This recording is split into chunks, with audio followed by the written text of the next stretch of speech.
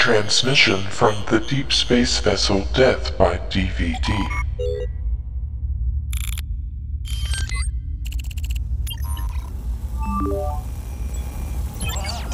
I'm Linnea, and I like Death by DVD. It's a statement.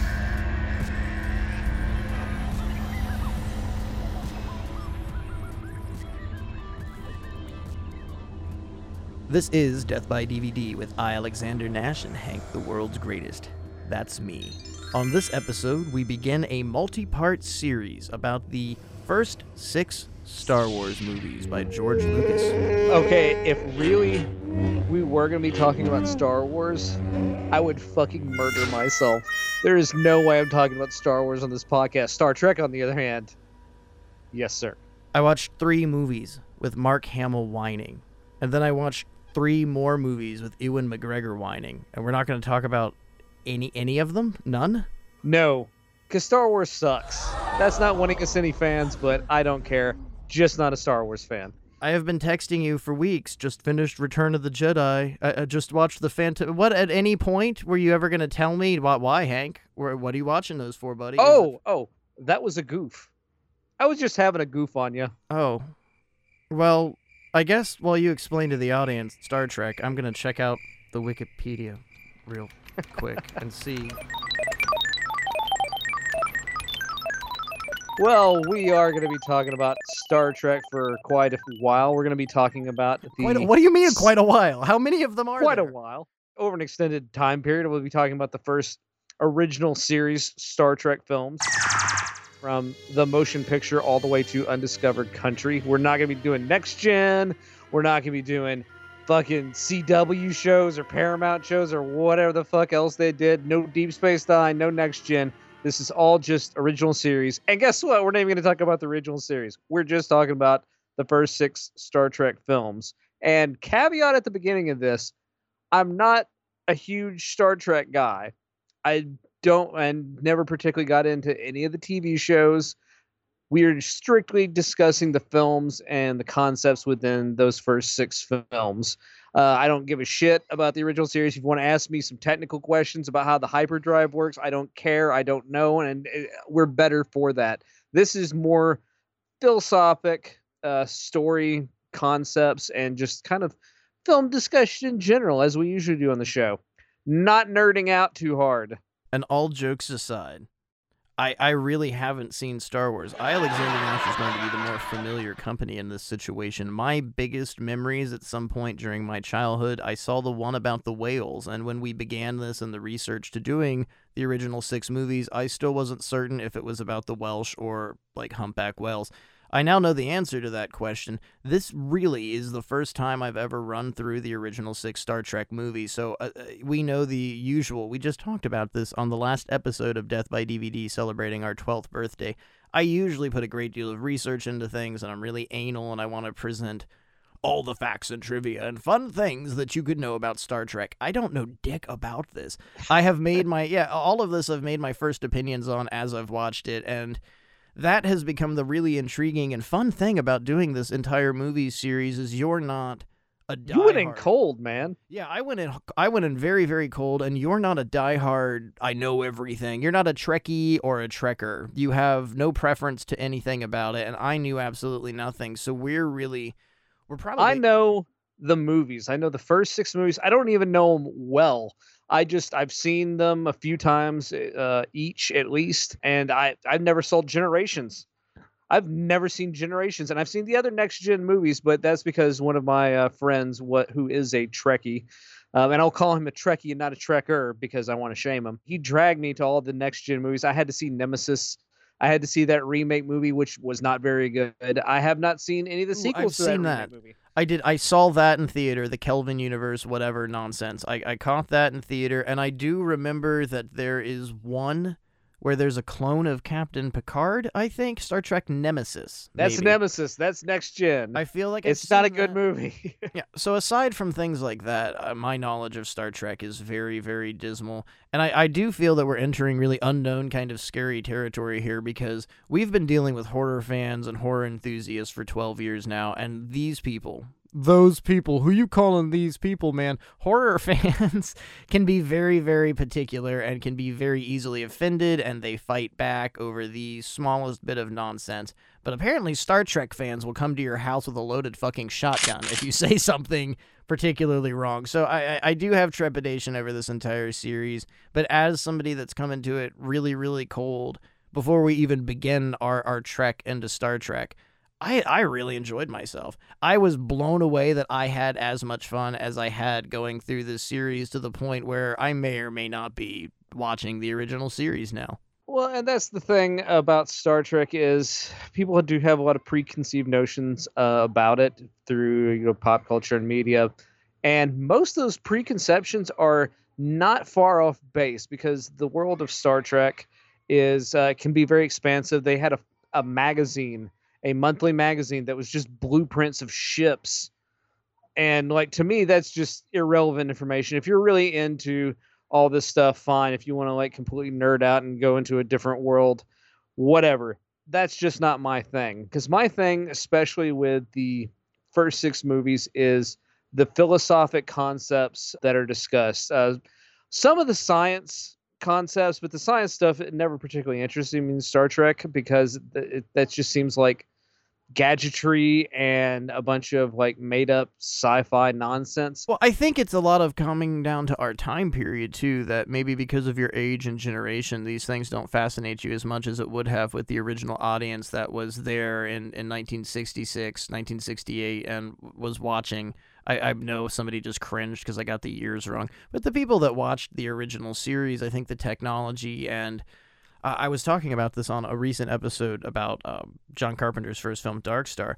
A lot of the depictions of space and science movies, and science fiction movies rather, were nowhere near what we ended up getting to the late 60s, that you had Stanley Kubrick and then you had Star Trek, and you've got these very pristine, almost lonely images of traveling space. And before that, the majority of science fiction films were monsters coming to Earth, creatures coming to attack here, attack the 50-foot woman, things like that, as to where Star Trek started voyaging into a completely different territory, and the people that got to see that for the very first time, there wasn't a really big exposure. You could go to a planetarium and things like that, but Star Trek really started developing the idea of space travel when it came to motion pictures. Well, and deep space travel at that, not just going to Mars or the moon, but going out of the fucking universe and running into different life forms, different civilizations, to boldly go where no man's gone before, that sort of thing. And the original series did that quite well. It has some real goofball episodes in there, but it has some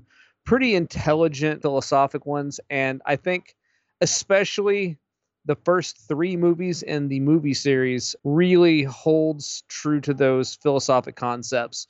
And preferably, you'll need to have seen Star Trek the Motion Picture. I will give a super brief description of what the plot of it is, but that's as far as we're going. Watch the goddamn movie before you listen to this show, because we're going to be jumping around wildly from point to point to point. Before we really dive into things, this composed itself to be quite a bit of a challenge for me, because I was under the assumption that I could just dive into Star Trek. And beginning the show, I guess it's going to be a fault on my end bringing this up. You can to an extent, but you're going to end up finding, if you're not familiar with the show, you're going to find yourself going to Wikipedias, Googling things, because even the first movie, a lot of things are referential to the original 5-year mission that this crew went on, and their friendships and the abilities one has and the trust has inside of each other. And then when we move on into the second film, all of those things are much more important, but some of the cast members and people in the second film, it does help if you have previous knowledge of the show. Well, just having a base knowing who Spock is, knowing he's a Vulcan, knowing these sorts of things really does help. And, there's things that are introduced in the show that were really amazing to people at the time period that kind of are remarkable to Star Trek, because in the first movie we learn that there's pretty much a demilitarized zone, a neutral zone between the Klingons and the Federation. Previously in the show, it was only something like a DMZ, pretty much, a demilitarized zone between them and the Romulans. There's a lot of things that are background that's really mesmerizing, but when you don't know why that's important, like, well, why do they have this issue with the Klingons? All of this stuff is inside of the show. So when you're first starting to watch the movie, you're just kind of like, well, why do these guys have a beef with these other people? And it entirely, really, for the first 3 movies, as Alexander Nash is beginning to get into, it's not really important, but who the characters are and some of their relationships previously established. Is the most important thing, I'd say, because the first one starts off being kind of wildly different than the series because of how the characters are acting towards each other.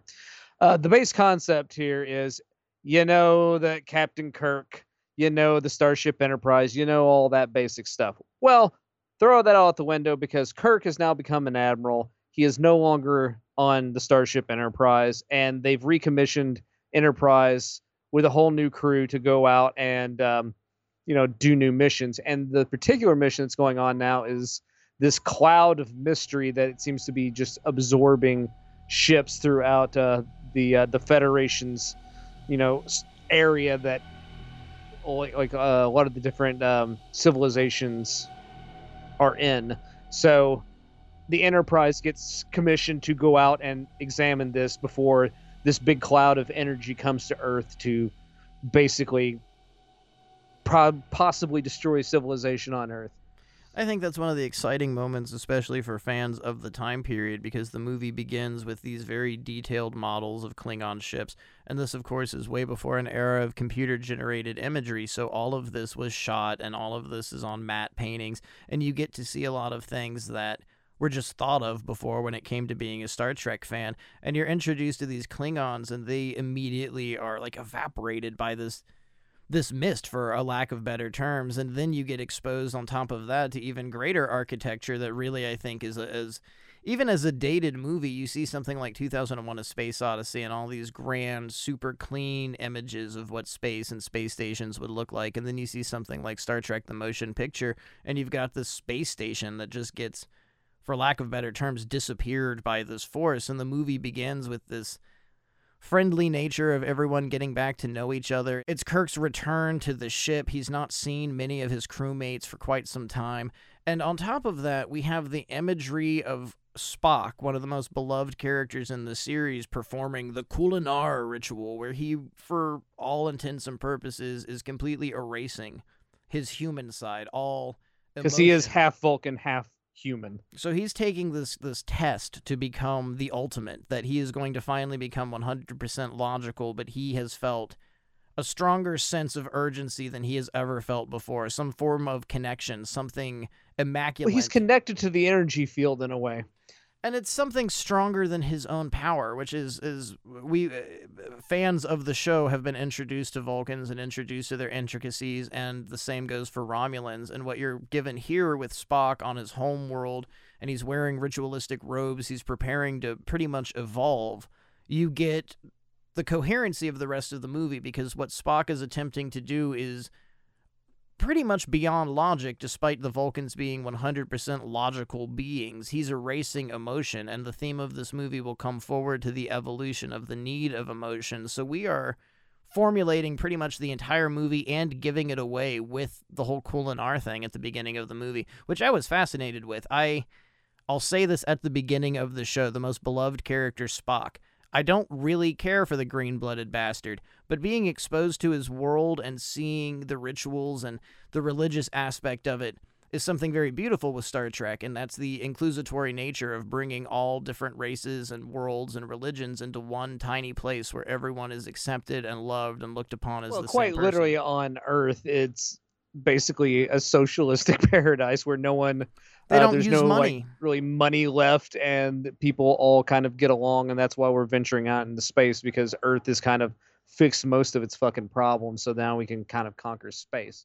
And you get all this introduced to you without even knowledge of the show through in the movies. Like, we see Spock going on this ritual, and his urgency is what causes him to not complete it. And then we go into this very friendly nature where all these faces that we know, George Takei, James Doohan, D. Kelly, Leonard Nimoy, or Shatner, everyone is finally, for the first time, I think, to those audiences, you're exposed to your former heroes. But when you come into it cold like me, it's finally like, well, this is what Captain Kirk is. And Admiral Kirk, his exposition and how he's shown at the beginning of this movie, I do think defines like what the expectation of Kirk is to fans in the audience. And that's a bit like, if you're going into this cold, that's one of the intricacies you're not going to pick up, because at the beginning, when like there's a core cast on the bridge of the Enterprise, but really you have your three main cast members, which are Captain Kirk, Spock, and Bones, the Doctor. Those are the three friends, as you would put it, on the original series, but their relationship is strained. They've taken completely different paths, and that is really what this movie is about, is them coming together as friends again. And they all have arcs, and it's not just in this film they have an arc, because they are friends at the end of this film, but they don't really complete the entire arc of where the first three films go until the end of part 3. Kirk's arc is, he is gregarious, he is sure of himself, he has the most confidence you can have. And in the first 3 films, he learns to be humbled. And that's really what his character arc is. Spock's character arc is learning to give up this idea of a full logical life and realizing that his human side is also important to who he is as a being. And Bones learns to appreciate Spock and become friendly with Spock. And those are the 3 character arcs that we're working with. More so than any is Kirk's, where so much of these first 3 films are about his humbling, about him realizing that he needs other people. It's not just about what he thinks, feels, and needs. It's his friends are what's going to get him through his hardest battles through life. And it's not just the decisions he makes, it's the decisions they all make together. And that really shows in the film, because he does take over the helm of the Enterprise in Star Trek: The Motion Picture, because there was a captain who he just kind of says, I'm the captain now. You go work over there where Uhura usually works. And throughout the film, Kirk does learn a lesson, and you can see, because the captain, what was the captain's name? Willard Decker. Okay, Captain Decker. And Decker has a problem with Kirk taking over the helm, and he kind of gives him some shit about it, because he knows the ship better than Kirk ever will. You're just coming onto the ship and pretending like you own the place. And Decker will occasionally give some advice and orders, and Kirk kind of shouts him down, like, stop questioning me. And eventually throughout the film, like, he starts listening to Decker and going, maybe I don't have all the answers. Maybe I do need to listen to somebody else. It's not even eventual. I mean, it comes right off the bat, because Captain Kirk announces that he will be taking over the Enterprise and lets Willard become gracefully the XO.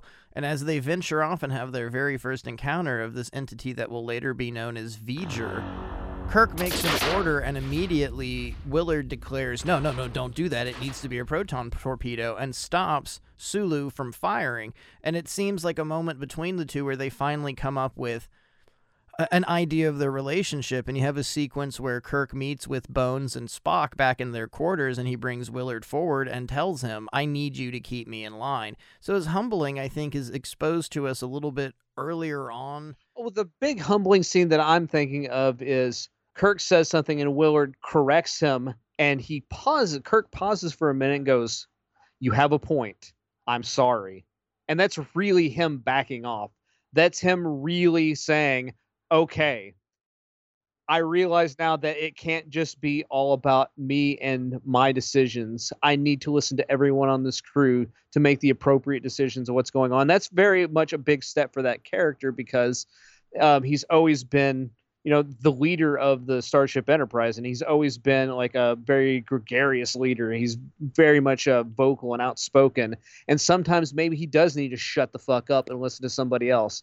And that will continue through the first three films as well. I think that's itself an evolution, though, of his relationship with Spock, because formidably, Spock would allow Kirk to compose ideas with logic and make the decision in his head, which a lot of the times would force him to combat his own bravado and his own ego. So what we have with Willard is Kirk even seeing a version of himself and knowing all the mistakes that he has made. He doesn't necessarily want Willard to do it, but he also has to come to terms with the fact that he is not logged space years, as we are informed in this movie, in 2 years. So he's been on Earth. He's been back home in Iowa. We don't know what he's done after he's an admiral. Whatever admirals do. Nothing specifically important, but he's out of touch. It's his connection to the people on the Enterprise that ends up making him an exquisite captain, and why in this situation he's so necessary. And it makes him whole again, and that's what we really get at the end, is him becoming whole. Ahem. This seems like a great place to interrupt the show for everyone's favorite game. But this time, we're going to do things a little bit differently. Transmitting from a starbase right outside of Uranus. If you're receiving this message, then it's time to set phasers to stunned, because we're playing a brand new game. It's the same as the old one, but this time it's William Shatner. Oh, DeForest Kelly. 1972's Night of the Lepus, a film about an Arizona rancher named Cole Hillman who is dealing with a massive rabbit overpopulation on his land. He calls on local college president Elgin Clark to help him. In order to humanely resolve the matter, Elgin brings in researchers Roy and Jerry Bennett who inject the rabbits with chemicals. However, they fail to anticipate the consequences of their actions, and a breed of giant mutant rabbits emerge and start killing everyone in sight. Who plays the local college president, Elgin Clark? Is it William Shatner?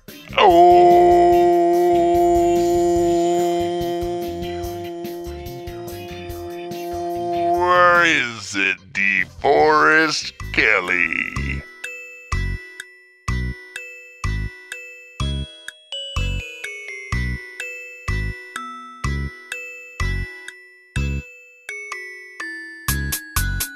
Well, call me an old country doctor because it's DeForest Kelly.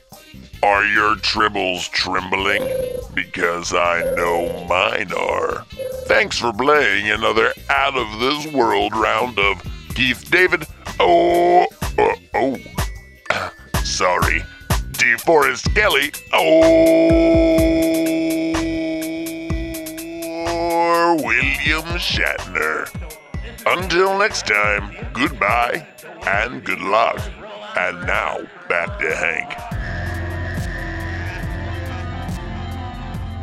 Because he does have his, basically, I mean, they are his underlings, but they are his friends, and he has his friendships back, and that's what's important. It makes him whole as a being.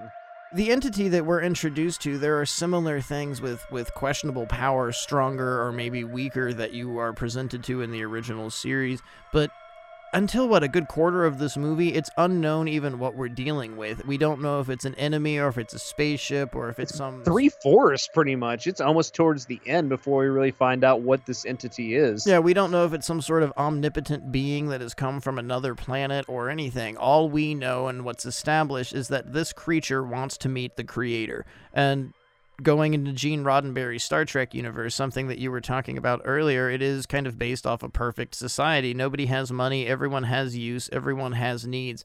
What exactly is the idea of a creator? Something that's not really been talked about before when it comes to the heavens and hells in this series, exploring the great unknown and going into the universe. But what the Federation does essentially is attempt to cause peace and to establish the same thing that's happened on Earth throughout the entire universe. So it's not like they're missionaries destroying people's cultures and introducing Christianity. They're just trying to establish a peaceful barrier between this world and the next. What we're presented with here is this ultimate force, this being that seems to be evaporating absolutely everything it's coming into contact with.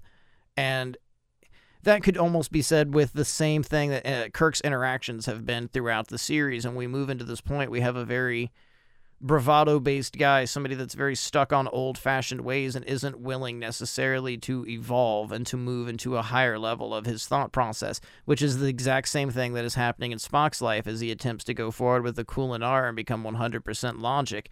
I think in the very first movie, the one character that is the difference between all of them, and the reason that Kirk learns and the reason that Spock grows forward and learns, is Bones, Dr. McCoy, because he is the most emotional person on the entire Enterprise. But his emotion comes with a cost, and that's logic. It's the perfection of what Spock wants to be, though he hates his human side. Now I'm rambling. I'm sorry. I've gotten into this shit, man. And like Spock is definitely different than he was on the series when he first comes back to the Enterprise about midway through the film, because he has been gone for so long and he has been traveling down this path of logic, and V'ger teaches him something about himself, that touch, emotion is like really what brings things together and really what can be important, because what V'ger is it's wanting something it can never have, because V'ger is artificial intelligence. And if you really want to break down everything of what V'ger is a Voyager satellite that got shot up into space in the 1980s, and it came across a race of AI beings. It got sucked into a black hole at some point during its mission, and when it came out of that black hole, it encountered a planet of artificial intelligent computer beings that were, I mean, I don't want to say they're half human, but they had created their own form of sentient emotion, and from that point forward... Basically, V'ger has become sentient. And what happens with, the reason it became sentient is its one sole mission, and it was programmed to learn everything it could and report it back to its creator, which was NASA. Some programmer at NASA that for years and years and years until it went into this black hole was looking at its information. But as it traveled 300-400 years throughout time and space, it adapted because it never turned off. It never quit dying. So after it learned and amassed this certain amount of information, it had technically come up with its own personality and delved into the idea of what a soul is. The problem is it lacked the touch and the emotion of formulating that soul into anything outside of ones and zeros. The fun part is Star Trek gets so deep and I read this theory, I think Gene Roddenberry made a quip about it, but when V'ger goes into the black hole, the planet that it encounters is the Borg, and maybe V'ger is the people that taught the Borg its incessant information or need. See, I can't speculate on, because this is like a conspiracy theory, though. It's not like This isn't canon. Well, when you read this quip, and I'm using that word very specifically, when you read this quip that came from Gene Roddenberry, he said it jokingly, and it was at some Star Trek convention, and it was meant to be a joke to entice people. But I love that idea because, as you've established with listening to Death by DVD before, I love getting deep into stuff, but I like it when it's theoretical. I don't want it to be canon. I don't need 38 movies. We're talking about Star Trek, and I'm like, I don't need 38 movies to explain the story, but there is a defense of this, because you look at something like Star Wars. Each movie continues this legacy, and it keeps digging deeper, and it makes the holes in the information deeper and it more almost useless. You go from the original series and then you go into the prequels, you have all this midichlorian bullshit and all this legacy onto who can be a Jedi and how they can be a Jedi. When Star Trek seems to continuously progress, even with the newer movies, which I can't comment wholly on, it's not so much exploring the different ideas and how we can turn this into a bigger legacy. It's going to different universes and more Rod Serling-like than anything. There's always a deeper meaning to the idea. There's a lot of science and there's a lot of sci-fi and there's exploratory things, but it's not this inner deepening legacy. You've got the good guys and you've got the bad guys. Star Trek, every single episode of the show and the movies could almost be compared to a Western, which I really think, if I'm not wrong, is what the entire idea, the pilot of the TV series, what they wanted was to do a really great exploratory Western in space, and Gene Roddenberry kind of fought the censors at the time because the original pilot features a woman in a lead character. Much of the cast, as we know, is different. There's a completely different captain, but it is an anti-smoking future where people of all different races and sexes are equals as one, and that itself is starting at the very beginning of Star Trek. When we get into this first motion picture, by the time this came forward, a lot of things were different. You were able to show so many more different things, that it's not just men and women and people of color. It's different races and it's different species. There's different aliens. There's all these things that have come under the same roof and are equally happy working and expanding a peaceful universe. There's it's space communism. There's something great about that, though. I look at Star Wars and I look at the universe that's inside of that, and I feel like I'm never going to be able to get up to speed. I'm never going to learn as much as the people that have pre-established interests or have liked this since they were 7. And just a few weeks ago, I started watching Star Trek, and I'm like, fuck yeah, this is great. I feel like I'm fucking a member of the Federation. I'm down for this. I feel welcomed. And it's a weird rant I'm going on here, and I don't mean to draw lines in the sand, and by no means am I trying to shit all over George Lucas and the enterprise of what Star Wars has become. But I think the biggest difference in what makes Star Trek, especially with the motion picture and when you move into the core 6 of the original series, is the universe, that everyone is included, everyone is welcomed, and everyone is wanted. And it feels that same way about like the fans. It feels that way getting into Star Trek, that it doesn't matter who you are and at what point you get into this. People just kind of like you because you're into the same thing as them, a sentiment that I think the horror community in general could really use and expound upon. How about you just welcome everybody and be nice? Well, I mean, I think the marked difference is in the titles alone, Star Wars, Star Trek, because what I think in a lot of more recent Star Trek stuff that they've gotten completely wrong is they get really locked up onto space battles and stuff, and Star Trek has never been about like battles and wars. It's exploring. It's about exploring and about coming in contact with new civilizations and understanding those civilizations, and that's really what the first film is, as well as tapping into the emotion of the characters, definitely for the first time, because the characters themselves weren't particularly emotion-based characters. They were very more plot-based characters in the series, but by the time it gets to the movies, we get much more into who they are as beings. I have to keep saying beings because some of them are aliens, and I can't just keep calling them fucking human beings. Well, and it too doesn't seem like like a binary world. It doesn't seem like there are specifications. I mean, there's sentient AI. Yeah, I mean, like men, women, she, he. It doesn't seem like this is a place or an environment that we need to really dictate what anything is. That beings really is the most appropriate term for this, because we're in such an encompassing universe and a world where, and I can't stress this enough, I think this is one of the things that really has drawn me into Star Trek and made me enjoy it so much more, is how inclusatory it is, that you even look in the first movie at the faces and the people in the background. You go from weird lizard aliens to black people to women, and I don't feel that there was such a acceptance, especially in a film universe, as there is shown in the late 70s with Star Trek the Motion Picture. And it just goes back to me talking about how non-expansive space travel movies in that science fiction universe was, previous to things like Star Trek the original series and 2001 A Space Odyssey, and to be completely honest, Dark Star. Benson, Arizona, blue warm wind through your hair. My body flies the galaxy. I mean, pretty much Close Encounters of the Third Kind came out, and they realized that they could possibly make another Star Trek film, and I'm glad that they did, and I'm glad they did it in this way instead. Well, they were working on Phase 2, right? Like it was going to be Star Trek the Motion, or Star Trek the Series Phase 2. Yes, it was going to be another, I can't remember exactly what the title was, but it was going to be a new series, but they decided to make a movie instead. I really think it was actually Phase 2, and it was going to be Willard Deckard running the Enterprise, and a lot of, here's some facts and trivia for you. A lot of the things that were used in Wrath of Khan, the different Enterprise and the models painting the doors blue, stupid little trivia like that, all of that was saved from the Phase 2 idea, where they were just going to replicate Star Trek, different captain. This takes place after Kirk.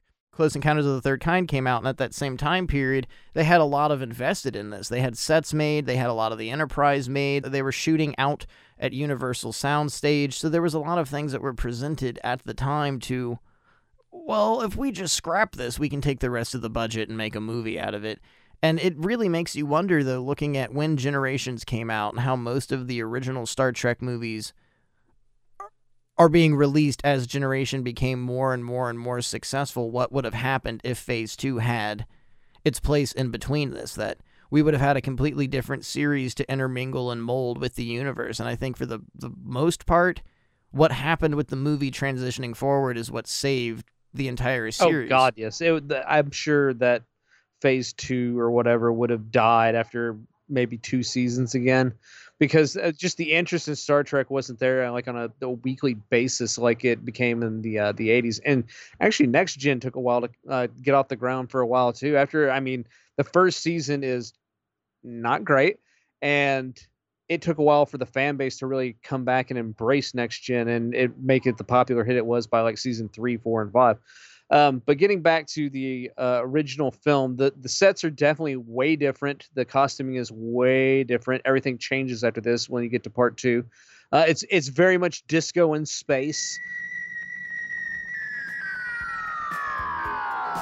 It's very Age of Aquarius to me. I think it's very, we're moving into the 60s. We don't exactly know who our audience is anymore. It's the late 70s now, when Star Trek left the regular lexicon of the world. It was in the early 1970s. And it's such a very, beige, drab look. Nothing is really exciting. Nothing says to me space travel. I would much more assume that we were going to watch an industrial film about fondue.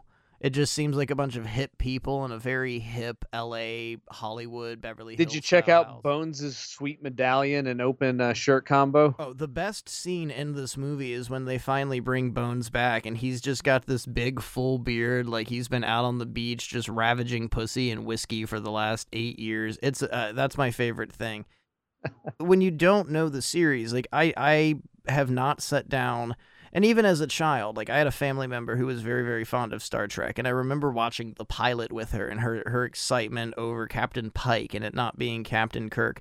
That's really where my knowledge went, and then there may be a movie where they help the Welsh, or they save the whales, or they save Welsh whales. I wasn't sure. I had no knowledge of this. And when this movie begins and you get this bravado, Captain Kirk is introduced, and then Spock is introduced doing the Kolinar, and you have this very deep importance religious aspect. You can understand who Spock is right off the bat. You get Kirk right off the bat. You get Scotty and some of the lesser characters. Chekhov is reintroduced. Then you get Bones, and I think the grand way that your main three He characters... don't want to fucking be there. But that introduction, all three lead characters, you get this wonderful return to the Enterprise, something that is very important to Kirk's heart. You have Spock traversing through his own mind and heart, trying the Kolinar, and then you get a very pissed off McCoy who is fucking ready to get laid and go partying. He looks like he's been hanging out with Sammy Hagar for weeks. Amazing introduction to these characters. If you don't know who they are right in those first 5 minutes, it's you can identify with one of the three. I think it should be obvious who I identify with. And to me, the V'ger story, I think, is fairly potent in where it goes. But to me, it's not so much about that concept of this AI wanting to embrace some sort of physical being and have emotions and feelings. It's much more about the relationship of the three main characters and how strained that relationship is, and to see it come back together towards the end of the film once they kind of find themselves a little bit more and come together as characters and realize what they had on the original series, the relationship they had, and how important that was to their lives and how they've grown. And once they separated, none of their lives felt particularly complete and nothing felt right until they reunite. And they're still not particularly getting along through most of it, because there's a very amazing scene with Spock, Bones, and I keep wanting to call him Shatner, but Kirk. They go to kind of a conference room, and Kirk is just kind of hanging out, and he's just wanting Spock to talk to him because Spock has been treating him almost like he's a robot. It's like, sit down and sit here and talk to me. We are friends. We have a relationship. And Spock has been so far off in his Vulcan world that he's kind of dipped so far into that logic that he's forgotten his emotions. But once he penetrates V'ger quite literally and sees what V'ger wants and sees how he relates to V'ger, he kind of comes out of that Vulcan logic fog and reunites with his friends. And by the end of when everything is all solved, and Kirk doesn't save the day in this one, he actually has to let Decker have the win on this one. But at the end of the day, though, Kirk did not want to unite with a bald space robot and get zapped into an AI brain computer thing. But he let somebody else have the win because that was what was important. As we get into the next film in Star Trek II, this statement still really follows through for this film as well, even though it's not brought up till part 2, is Spock saying that the needs of the many outweigh the needs of the few. And that applies to this film as well, that Kirk has to give it up sometimes, and whatever is the most important for everyone involved. It's not all about my glory. It's not all about my decisions. Sometimes it's other people who are going to save the day. And he lets Decker do that, and they all unite as friends at the end. And it's kind of very powerful. It's like, all right, the gang is finally back together. Like right when that last reel is finishing up, it's just like, all right, we're back to where we started, and this feels like home again.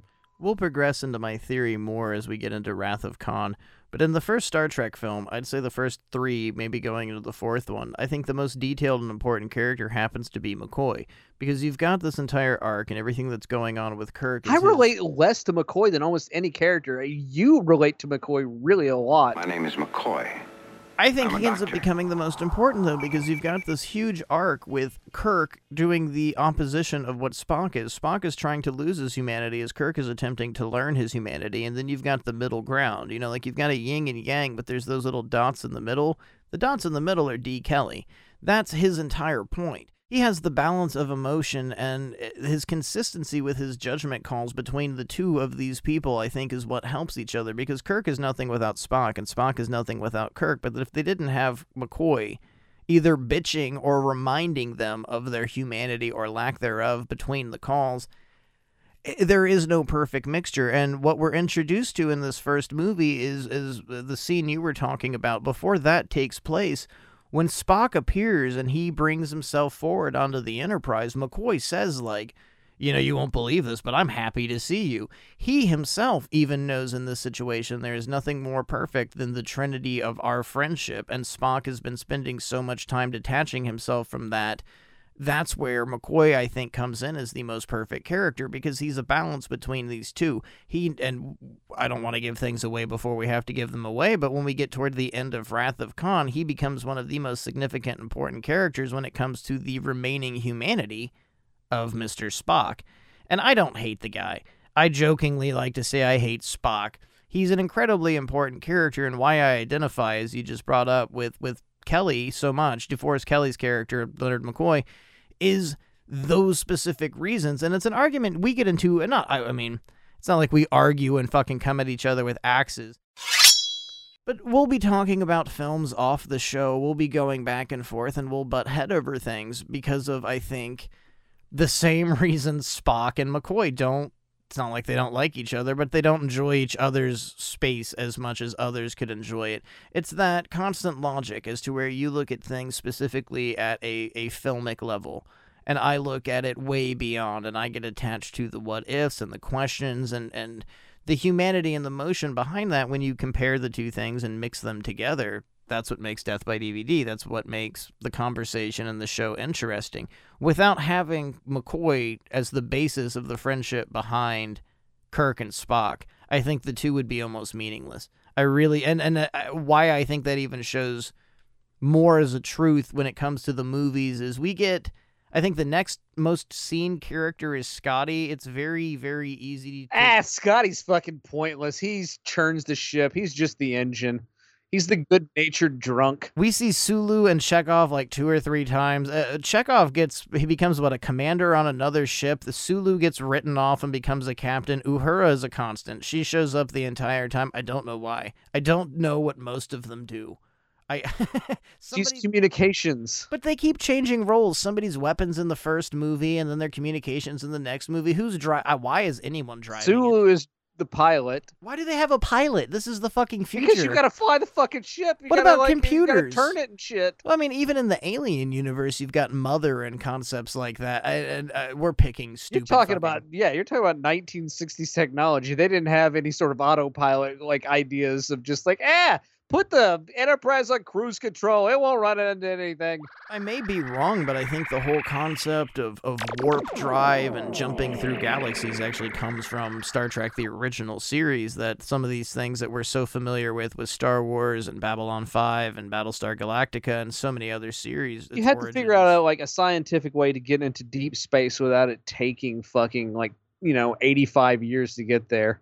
So you have to have some sort of hyperdrive or something like where you can go fucking 1,000,000 miles an hour, blah, blah, blah, blah, blah, to actually get places that would be worth exploring. And if you wondered if fans of things like Star Trek were so anal as they are now in the 1960s, yes, they completely were, to the extent that in Star Trek II, The Wrath of Khan, there are specific sequences that are shown on the Enterprise's bridge to indicate that they have some sort of anti-gravity device, because people continuously kept writing into Gene Roddenberry asking, well, why aren't these people floating? So they had to add, and really that's kind of enticing to the movie itself. We're not going to cover a lot of detail like that, but even the first movie, you look at the background of this, Every single thing that is shown to you on screen has something to do with the deeper meaning of the ship until we get into part 2 and they start reusing the same footage over and over and over again. And I brought this up when I was discussing Dark Star. Some of the fun with these early science fiction 1970s films especially is looking as to what was used in the background and spotting how many muffin tins and blenders and IBMs and Apple IIs are just shoved around in the corners so much now that it looks like alien technology. But when you were watching this movie in the 70s, it was very easy to yell out, like, that's a fucking Cuisinart blender. That's... what? Well, That's like, not a I can tell you, thing. as far as the special effects go in the first film, it's the weakest, but it's also, it's the earliest. But the matte shots are pretty unforgivable in HD, and they really did think they were hot shit because Kirk being introduced to the Enterprise again by Scotty, and then that little shuttle.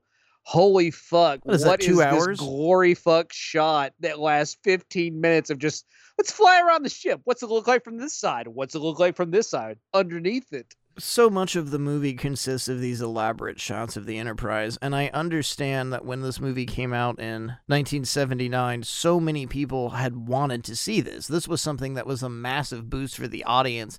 Then, we never really explored how the Enterprise looked. We hadn't really gone deeply into space and the other technologies that were shown to us in Star Trek, the original series. So when it was made, it was a big selling point. Like, fuck yeah, we can just spend like 11 minutes of the movie showing the ship. You watch it now and it's just, it's grueling. There are so many shots of these, and they're articulate models. It's fun going back in time and looking at matte paintings and how things were shot, and it's not like we had computer generated imagery, so a lot of these shots of like stars and us traveling in space, they went to a planetarium and just took the camera and faced it upward and shot the little shows that you get to see of space and the stars. The explosions at the end of this film, the massive star space and the birth of whatever happens after V'ger evolves forward, those were also shot at a planetarium of them kind of exploding fireworks and little bombs and shot it upside, well, I'm saying upside down, but they shot it with the camera facing up and the explosion upside down. So when these things blew and they move outward, it looked like the vast nothing of space and like they were traveling into it. There weren't computers that you could sit down and do this on, so you have this amazing product, and so much of it 40 years, 50 years later, you're sitting and watching, and it's like you're just tapping your watch, waiting for some sort of action and something to move forward. But I find a great deal of appreciation in being able to sit down and, just like I've been rambling, looking at how this was shot, looking how this was put forward. And a lot of that, I think, is the appreciation of the early Star Trek movies, is because they went out of their way to explore space until you get to part 4. And budgets happen. We'll get there when we get there. And that, as a newcomer, as somebody completely cold to this series, I was so excited that I got to see all of this, but it gets so fucking strenuous. There's so many shots of the Enterprise, and the scene you've been discussing, it's I think maybe 10 minutes of them just kind of hanging out, then they get to the Enterprise. There's a point to some of that. I mean, a lot of it is just showing off more fancy special effects than the show could ever have. And it doesn't particularly interfere with the story itself, because the story is a rather slow told narrative, but it's important that it is, so we can consider the options of what's going on. And really what this film is about is the importance of friendship and emotion. And when you get to like Star Trek II, the first film is kind of the power of togetherness, the power of emotion. And when you get to subsequent films like Part 2, it becomes more about the power of emotion, friendship, and by the end of that film, it gets to the consequences of feeling those emotions, and that carries on into Part 3. So, like, I know they were made so far apart, and they weren't really meant to do this unless they were kind of just brilliant and sticking all these things together, but I feel like a very deep connection to the first 3 films of just these characters very much growing, and how that growth can affect them, how can it emotionally wreck them, and also the price you're willing to pay for emotion. And that's kind of the theme of those first 3 films. And then when you get to 4, we get into some other shit. But we'll get to that when we get to that. But I think that's so much about what these first 3 films are how much these characters mean to each other and the power of friendship, the power of somewhat of a power of allegiances to other people. And I don't mean some kind of crazy blind Nazi allegiance like garbage, more of the what you're willing to do for your family and friends. So basically, Star Trek is like a Fast and the Furious movie. Well, you have the concept of family, and it doesn't have to be something of blood and something of relation. It's something of brotherhood, and I hate using that terminology because it invokes things like some sort of dumbass Nazi fellowship, just like you were saying. I mean, it's also kind of gendered when you go into something like brotherhood of just like togetherness. I mean, equality, I guess, could be a better term, because everyone is attempting to become an equal with one another. But when you're an outsider to the series, what you're exposed to is this relationship of these three people, and just adding on to what you've been talking about, that really is what makes the entire series beautiful. And if you're a newcomer like me and you don't know anything about this, you have no knowledge of Starfleet and different types of aliens, none of that specifically matters when you follow this thread of the original series, the first 6 movies, and even going past. And I differ a little bit from you. I think part 4 is where the arc that is begun and part 1 ends. And I think it really is the end of part 4 that allows us to go back to traversing the universe and trekking, if you will. That is an important thing, though, and it's what makes the series, because you wouldn't what makes part 5 and part 6 so much fun is all the relationships that were established in the previous show have been reestablished. And by doing that, you are able to introduce the movie series to a completely new and different audience that might have not been a part of that.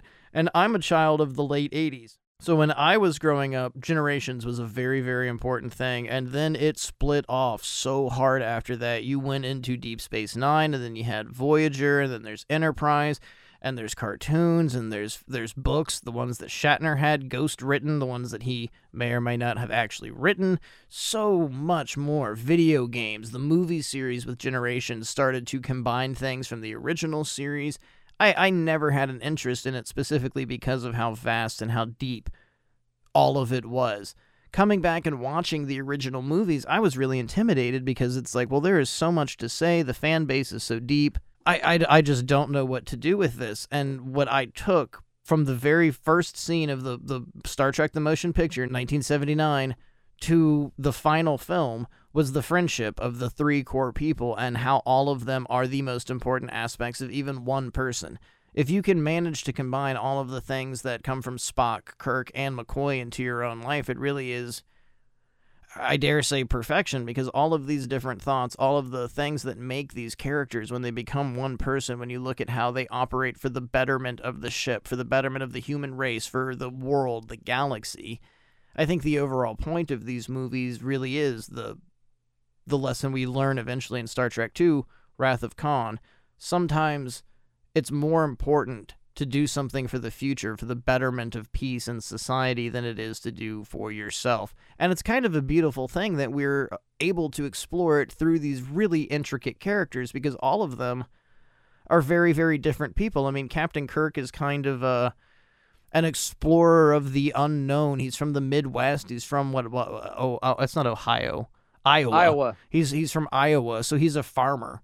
And then you've got an old Southern doctor from Georgia that's very stuck on his ways, and a complete and utter alien. And all of these cultures coming together and rectifying their thoughts and their mannerisms to the greater good of their mission, whether it's science, medicine, or the peace of the known galaxy. It really is defined by all of them together. I mean, they're like a big, perfect existence. And that's really what I took from all of this. I was so happy at the end of the day when I got to part 6, seeing almost the hope of, if you have emotion, if you have logic, and if you have courage and bravery, you too can conquer the great unknown. You can trek into different galaxies and trains of thoughts. Not only that, it's not even just about what you can do. That's part of it, but it's more of what you can do to become more a part of the whole, and that you're not alone and you can't do all of this by yourself, that you do need people, you do need friends, you do need your logic, you do need kind of outlandish thought patterns. you have to have all these things to make up a complete and utter whole, and that what unites us as beings is the relationships that we form and the friendships that we form. And on top of that, it's learning the acceptance of absolutely everything around you. Spock does not enjoy McCoy. Despite the fact that Spock is completely logical, he doesn't like him that much. McCoy feels the exact same way about Spock, but they managed to work, for 5 years at least, they managed to work with one another. And in Star Trek The Motion Picture, that's McCoy's first words. You know what? I'm actually happy to see you. As to where Spock has been so far without emotion, he's been without these people that almost completed him for so long that he's decided that he needed to become the most logical thing in the world. And now I'm going to do something completely stupid and transcend into another series. In Dune, there are these people that are called Mintants.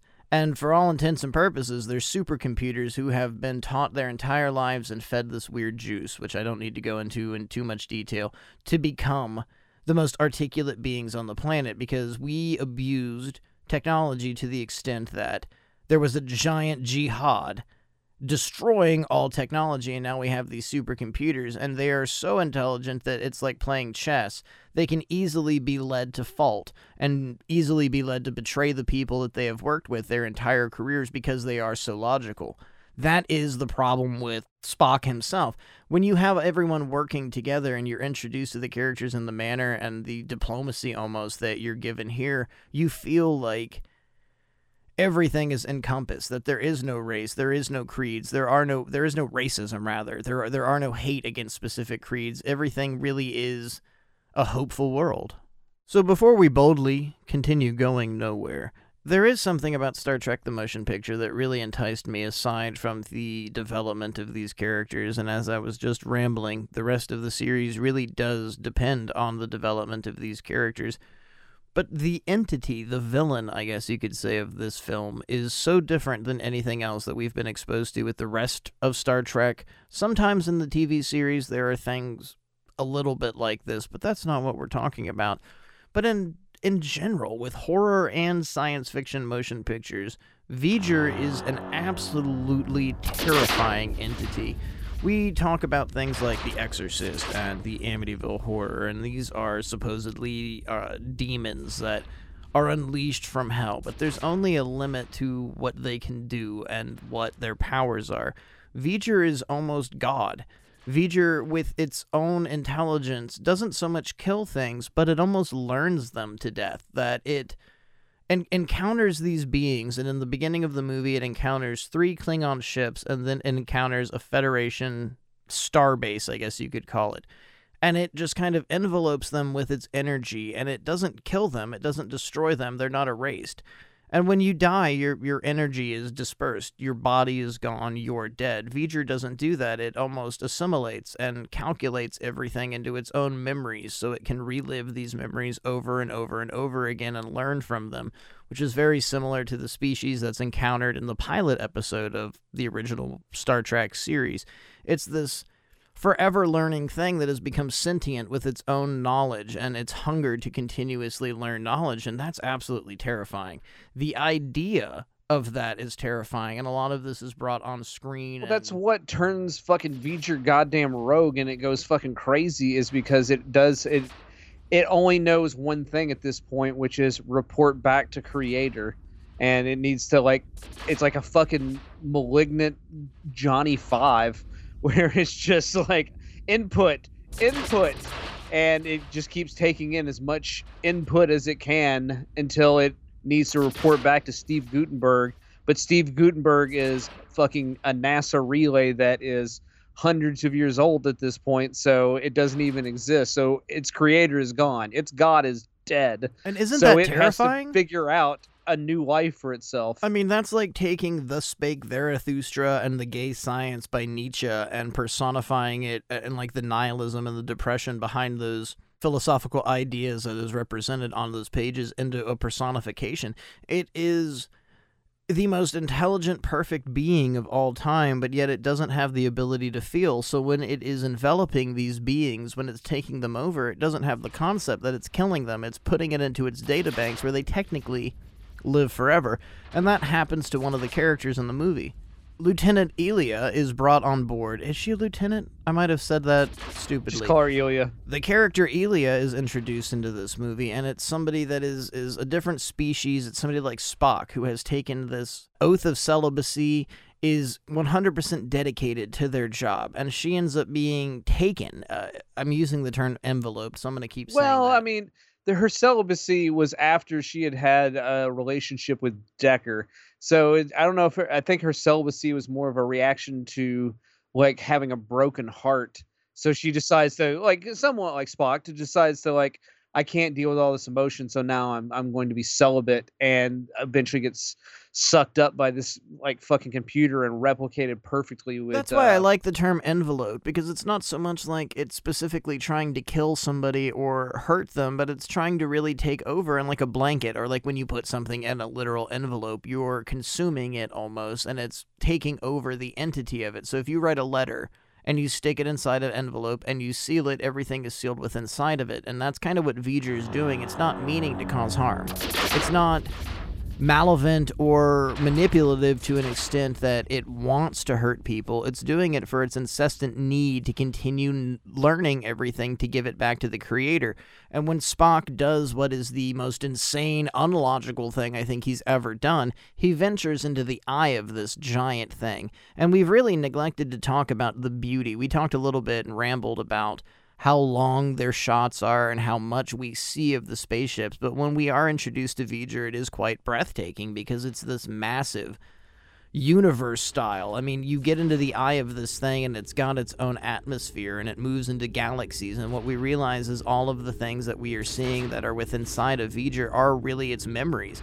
It lacks the humanity to manipulate and have these memories in like a storage bank, which all of us really do in our mind. You have places that you can reach and tap memories and see them, but V'ger displays all of them as one giant opening universe, and as Spock drifts into that, he even finds Ilia that's being represented with, I guess what you could say is her soul, her energy, this giant, massive form of her that exists within inside of V'ger, which is just a Voyager satellite that was sent off to space. It's become so knowledgeable in itself that it manages to house and hold souls, the energy that is composed within all of us. It's such a terrifying, beautiful entity that we never really explored deeper, but that itself is some of the glorious things when it comes to Star Trek as a universe, is that left and right, all of these things are exposed to us.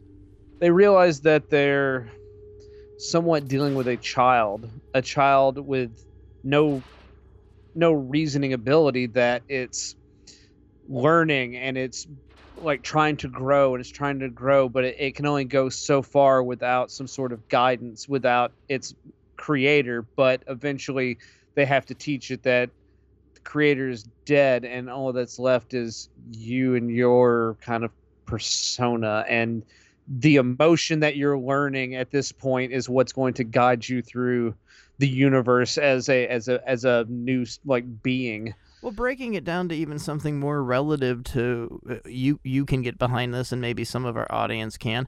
What is the difference than being an actual parent?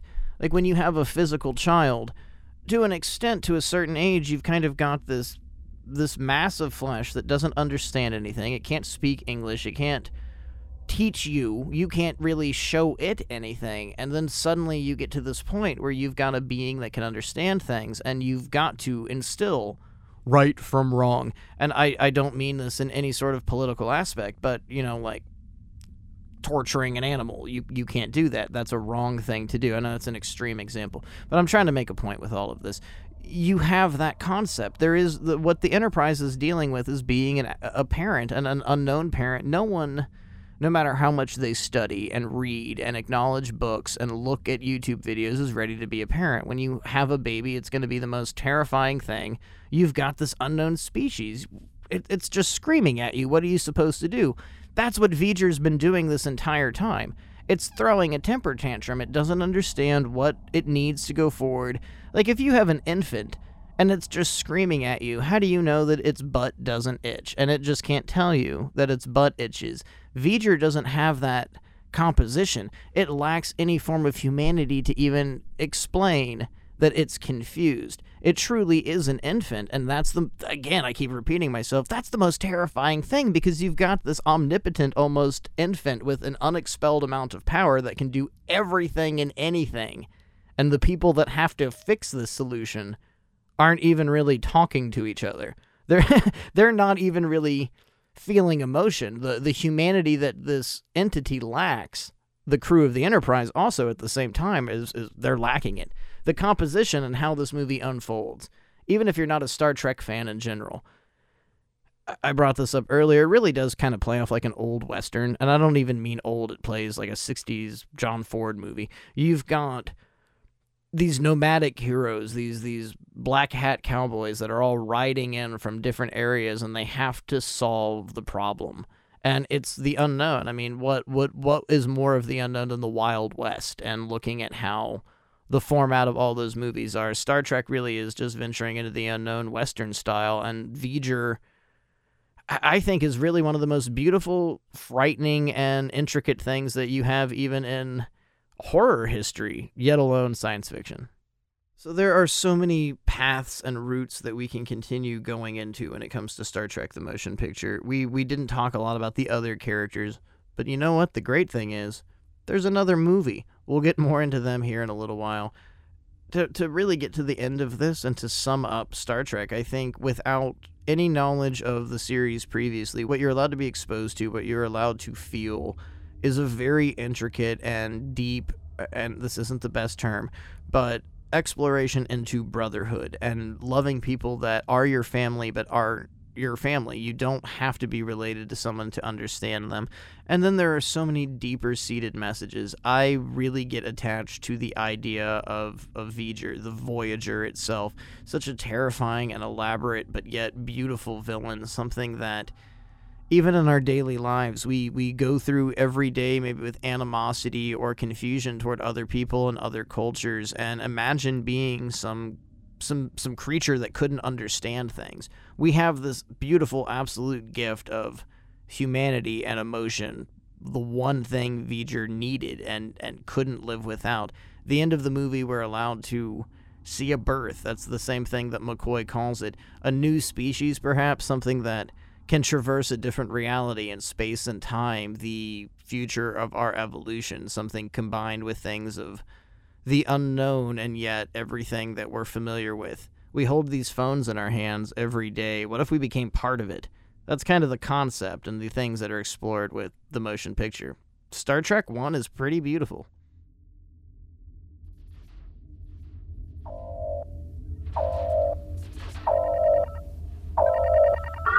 Alert. Alert. Alert. Incoming transmission from Starfleet. Stardate. 7410.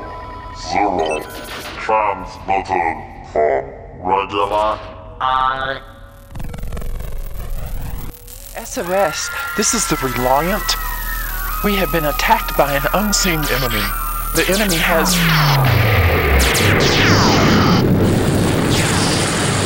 We had no option. We had no option but To surrender. We don't have much time left.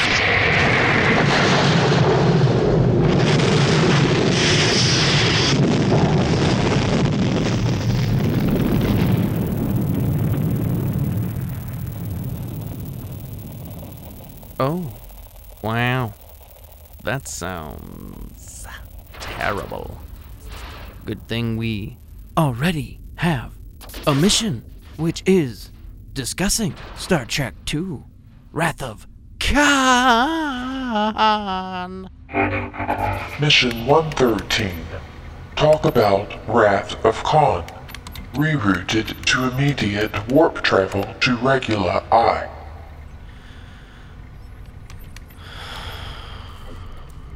Well, I guess. Let's, boogie oogie oogie. Commence warp speed. Engage. Warp speed engaged. Starting life support systems. Check. Verifying cooling system function. Check. Communication systems online.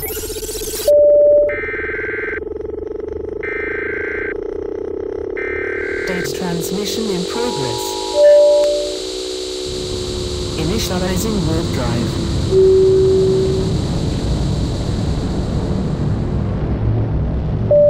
Warp field initiated.